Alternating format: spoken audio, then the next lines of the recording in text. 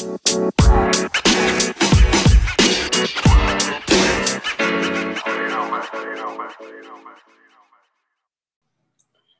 listeners of Tag Talks Business. Thank you for joining us for another episode. Today, I have the pleasure of welcoming Tony DiSilvestro, the founder and owner of Why Not Italian.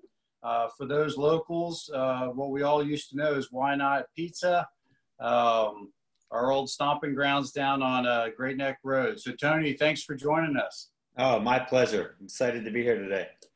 So we were just talking, you started the first Why Not in 1993, and I know the backstory a little bit, but can you explain the reason behind the name, which seems so obvious, but I looked at it for years and never put the two and two together. Yeah.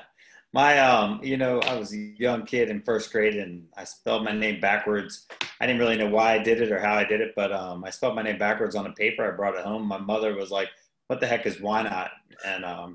And that started from there, and they called me Why Not ever since. And I've had a couple teachers since then tell me it's called mirroring, and children see backwards and they can actually write backwards when they're young. Wow. My dad will like to tell you I'm dyslexic, but I'm definitely not dyslexic. So. Well, it makes for a great name, and I know at least in the 757, it's become synonymous with great pizza and Italian food, and we'll get into a little bit of the marketing, but it's almost hard to be a part of the community and not know about Why Not. So from that standpoint, can you give me a little bit of background? I mean, what was the catalyst for getting started in the restaurant industry, specifically in pizza and Italian food? You know, for me, entrepreneurship started at a young age. At 9 years old, I opened my own business. I was on the Jersey Shore. So when you grow up where I did in South Jersey, it was 4 months of hurry and 8 months of worry. So from a young kid, I learned what customer service was young. I went to a wholesale candy shop and bought a bunch of chocolate bars and bubble gum and went on the oceanfront down at the beach. When people would come off the beach, I would sell them candy. And so that was my first business at 9 years old. Then I went into selling fruit and vegetables, and then I went into selling pottery, wearing a sombrero, if you can believe it or not, a little Italian kid in Jersey. I had to wear a sombrero and a Mexican shawl. And, so at 10 years old, I was working like 60 hours a week for $10 a week with my mom and my dad in their macrame shop. But I was selling at a young age. So at 15 years old, I was working in a gas station and selling, pumping gas. And his pizza guy quit at the pizzeria, and he's like, "Hey, I need a pizza guy tonight." And that was history. So I made pizza for 10 years in Jersey, and then moved here. And then I moved up by Manhattan for about 6 years, worked up there, very busy area for pizza and Italian food. And I was blessed to be able to work for 20 different restaurants before I opened my own. So it gave me a huge advantage. Wow. So in 93, I came down here with my girlfriend at that point, and we opened in June and we got married in October. And she's named Cindy, and we have a salad named after her, which she's not necessarily proud of, but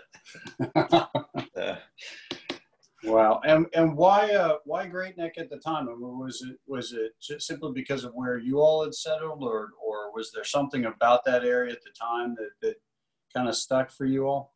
That was interesting. I worked with a guy named Bill Holleran from the Chamber. Yeah. And Bill was amazing. So I came down in 91 and I did all this study with him on traffic counts and population and income and doing my demographics. And heck, at 21 years old, I don't know how I knew what I did, and just surrounded myself with some great people and found the location at Great Neck. And actually there was nothing available. And so I was going back and forth to Jersey making pizza because I couldn't make enough money down here. And the landlord at Great Neck called me and said, "Hey, if you want this spot, you need to take it." And at that point, I was 23 years old, and I made a decision. And I called my wife, Cindy, now, and I said, "Hey, we're going to move to Virginia Beach and open a restaurant." And that was it. Nice. Well, I know my wife and I both went to school over that way, and when we came back, when we got married, you guys are kind of a mainstay for that Great Neck community, and it's been great over the years to watch you grow. So, I mean, the obvious response, I guess, for most people would assume, okay, well, why did you grow? But you've been pretty strategic with that over the year. I mean, for a company is so well known in the community, kind of how have you used or set guidelines for where you put your restaurants within the Hampton Roads community? You know, as far as the community, just really looking at demographics is the most important piece, and then looking at household incomes. And I'd love to say I'm an entrepreneur that's never failed, but the failures have made me who I am today. You know, it's truly just finding the right demographic, the right household income, and the right demographic. Obviously, the soccer moms and families that are busy with kids and sports is a great market for us.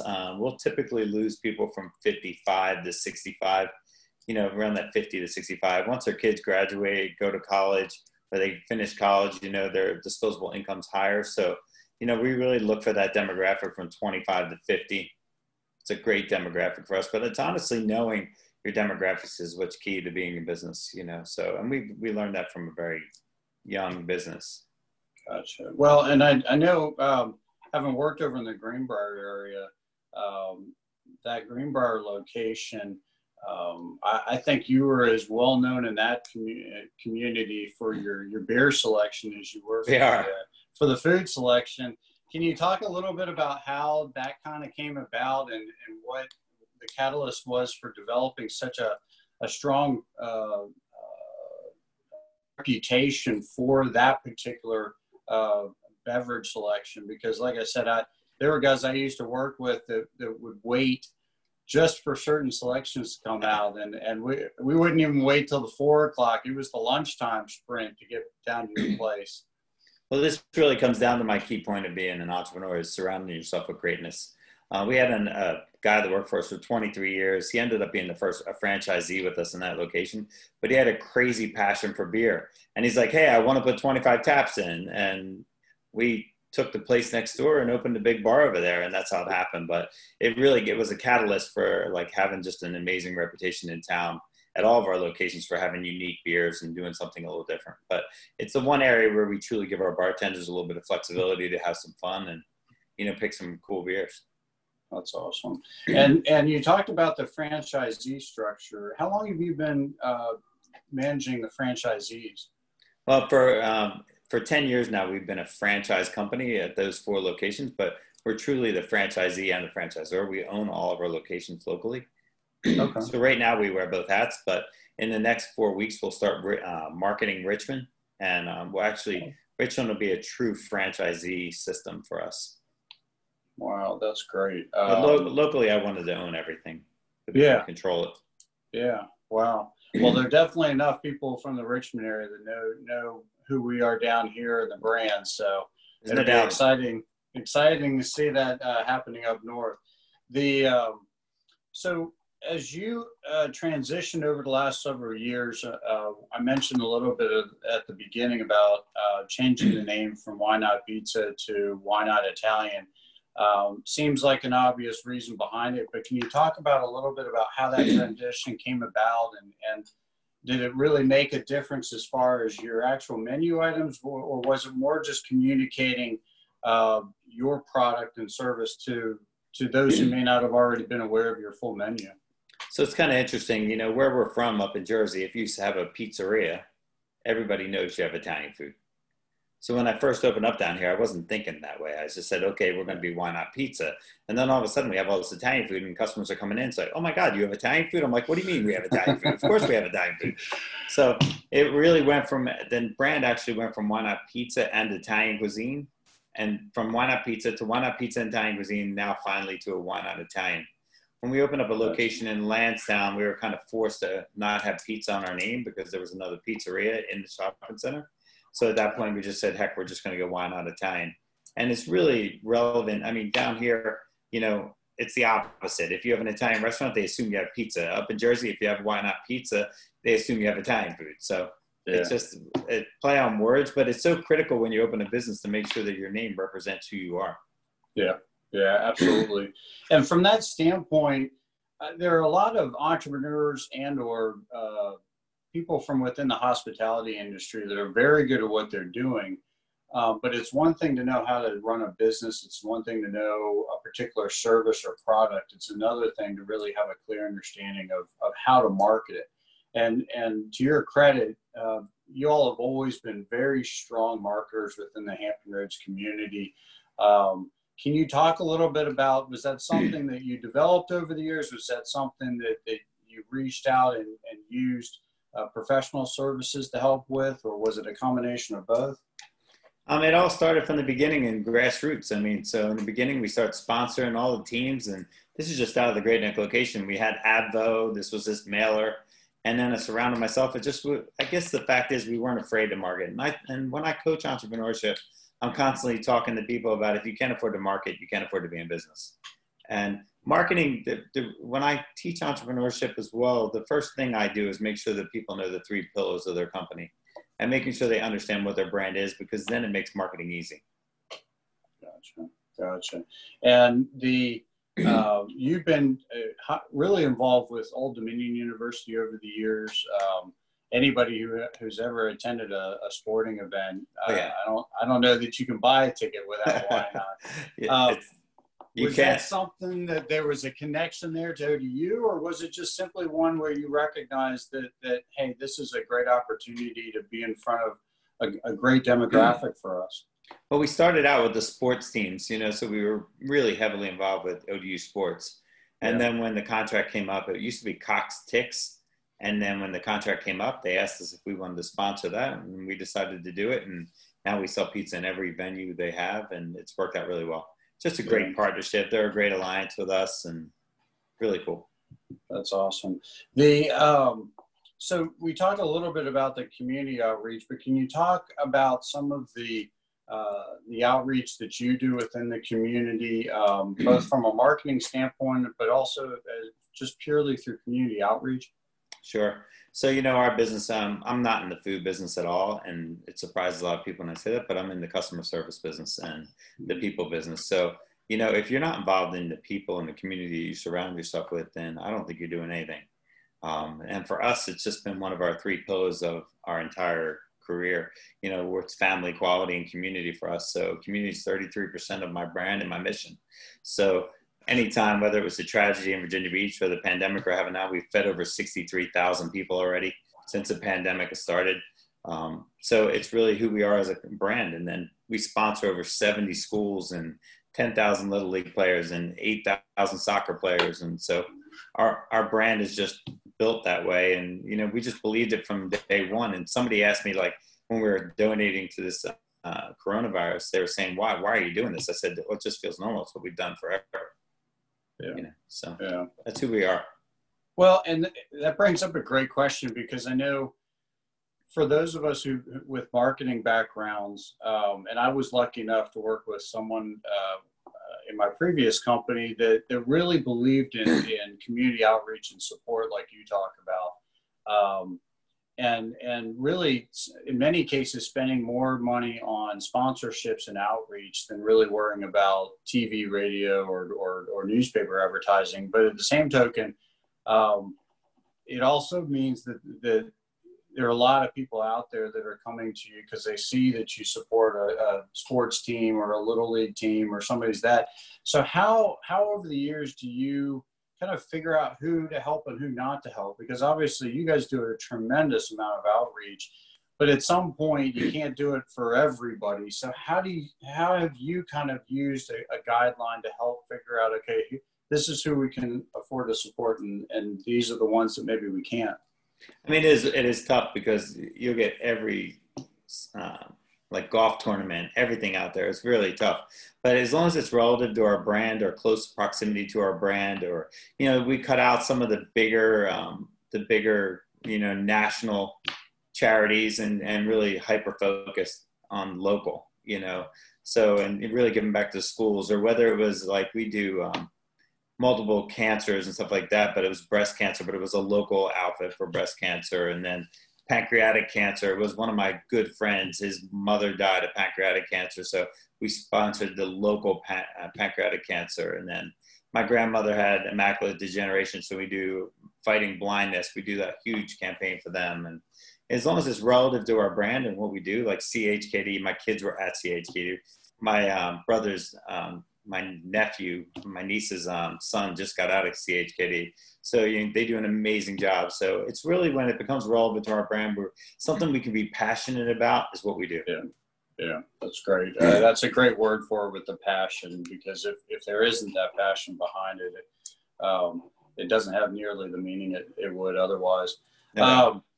The as far as you were talking about the COVID and responding to that, you guys have done a tremendous job as far as the community outreach, but can you talk a little bit about how you as an owner have managed your way through this, and have there been any lessons learned either in the past or those that you've been learning as this process have gone along that you've been able to use when you've reached out to those people that you mentor, as far as kind of some best practices during a time like this? I always look at everything's a problem as an opportunity. And so if you ask any one of my staff members, we're constantly, you ask them what is a problem, they'll tell you it's an opportunity. So my glass has always been half full, no matter how much adversity I'm facing. I don't know if it's part of being an entrepreneur and risk averse, but I think when you hit a situation like this, the first thought I had was, we called the church across the street and say, hey, how can we help? I didn't put my head in the sand and I said, what are we doing to make a difference? And you know what? It carried over to my staff, and the staff has just been blown away, been unbelievable, looking to help themselves. And the attitude in my stores, the culture has been amazing. So my staff's been very positive, and we're fighting our way through it. And, we were down the same way. We were down 50-60% in sales, and at least we were able to be open. We were fortunate, but we found a way. And there's a lot of restaurants that don't deliver, that found a way to stay open. And yeah. I applaud them. Whether it be curbside, they were serving margaritas out on the street. Bay Local was doing a phenomenal job.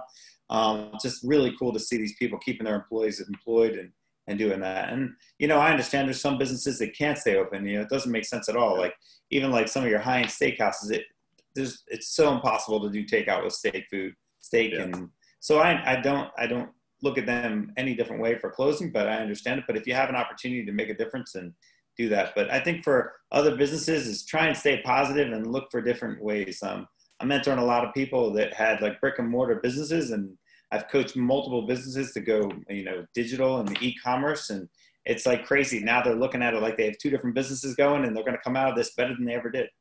Yeah. Yeah. It is amazing how this really forces people and businesses, entrepreneurs to pivot in a way that even if they knew it was an option, they may have kind of allowed it to kind of stay off to the side. And right. I'm not 100% certain. Sometimes this can be that thorn in the side that finally decides, okay, I gotta make the move forward. So, and being in hospitality and in the food service, and I'd love to get your feedback as far as the response you've gotten from your customers. Because the one thing in talking to a lot of those that are in the industry that has been so incredible to hear had been the responses that the restaurants themselves have gotten from the people they serve, and the level of awareness and respect and appreciation that the customers have shown to the restaurants. Can you talk a little bit about that? Oh, it's overwhelming. The amount of tipping that's going on, and people taking care of my staff. And, we're so out in the public right now giving back, and my servers, my wait staff for the first 3 weeks were out there delivering this philanthropy work and coming back crying and just being blown away. And then now to see the customers, I have customers now bringing me their incentive checks and saying, you guys are doing such amazing things out in the community. Can you please help us? MEB Construction gave us a huge donation and just threw it out there to us, and they just said, just keep doing what you're doing. You guys are doing awesome stuff. And, the first week, the incentive checks, people are like, we don't need this money. Please, you guys are doing great things. And it's just been unreal. And, when you start giving back, it's infectious, and that's what I was hoping for. And I said in a lot of interviews I said, if anybody can do it, you need to do it, because it'll be one of the best things you ever do in your life.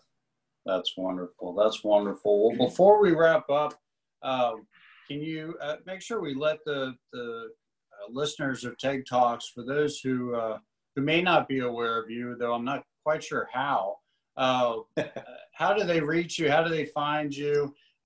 If there are any opportunities to give back, maybe how they can connect with you that way.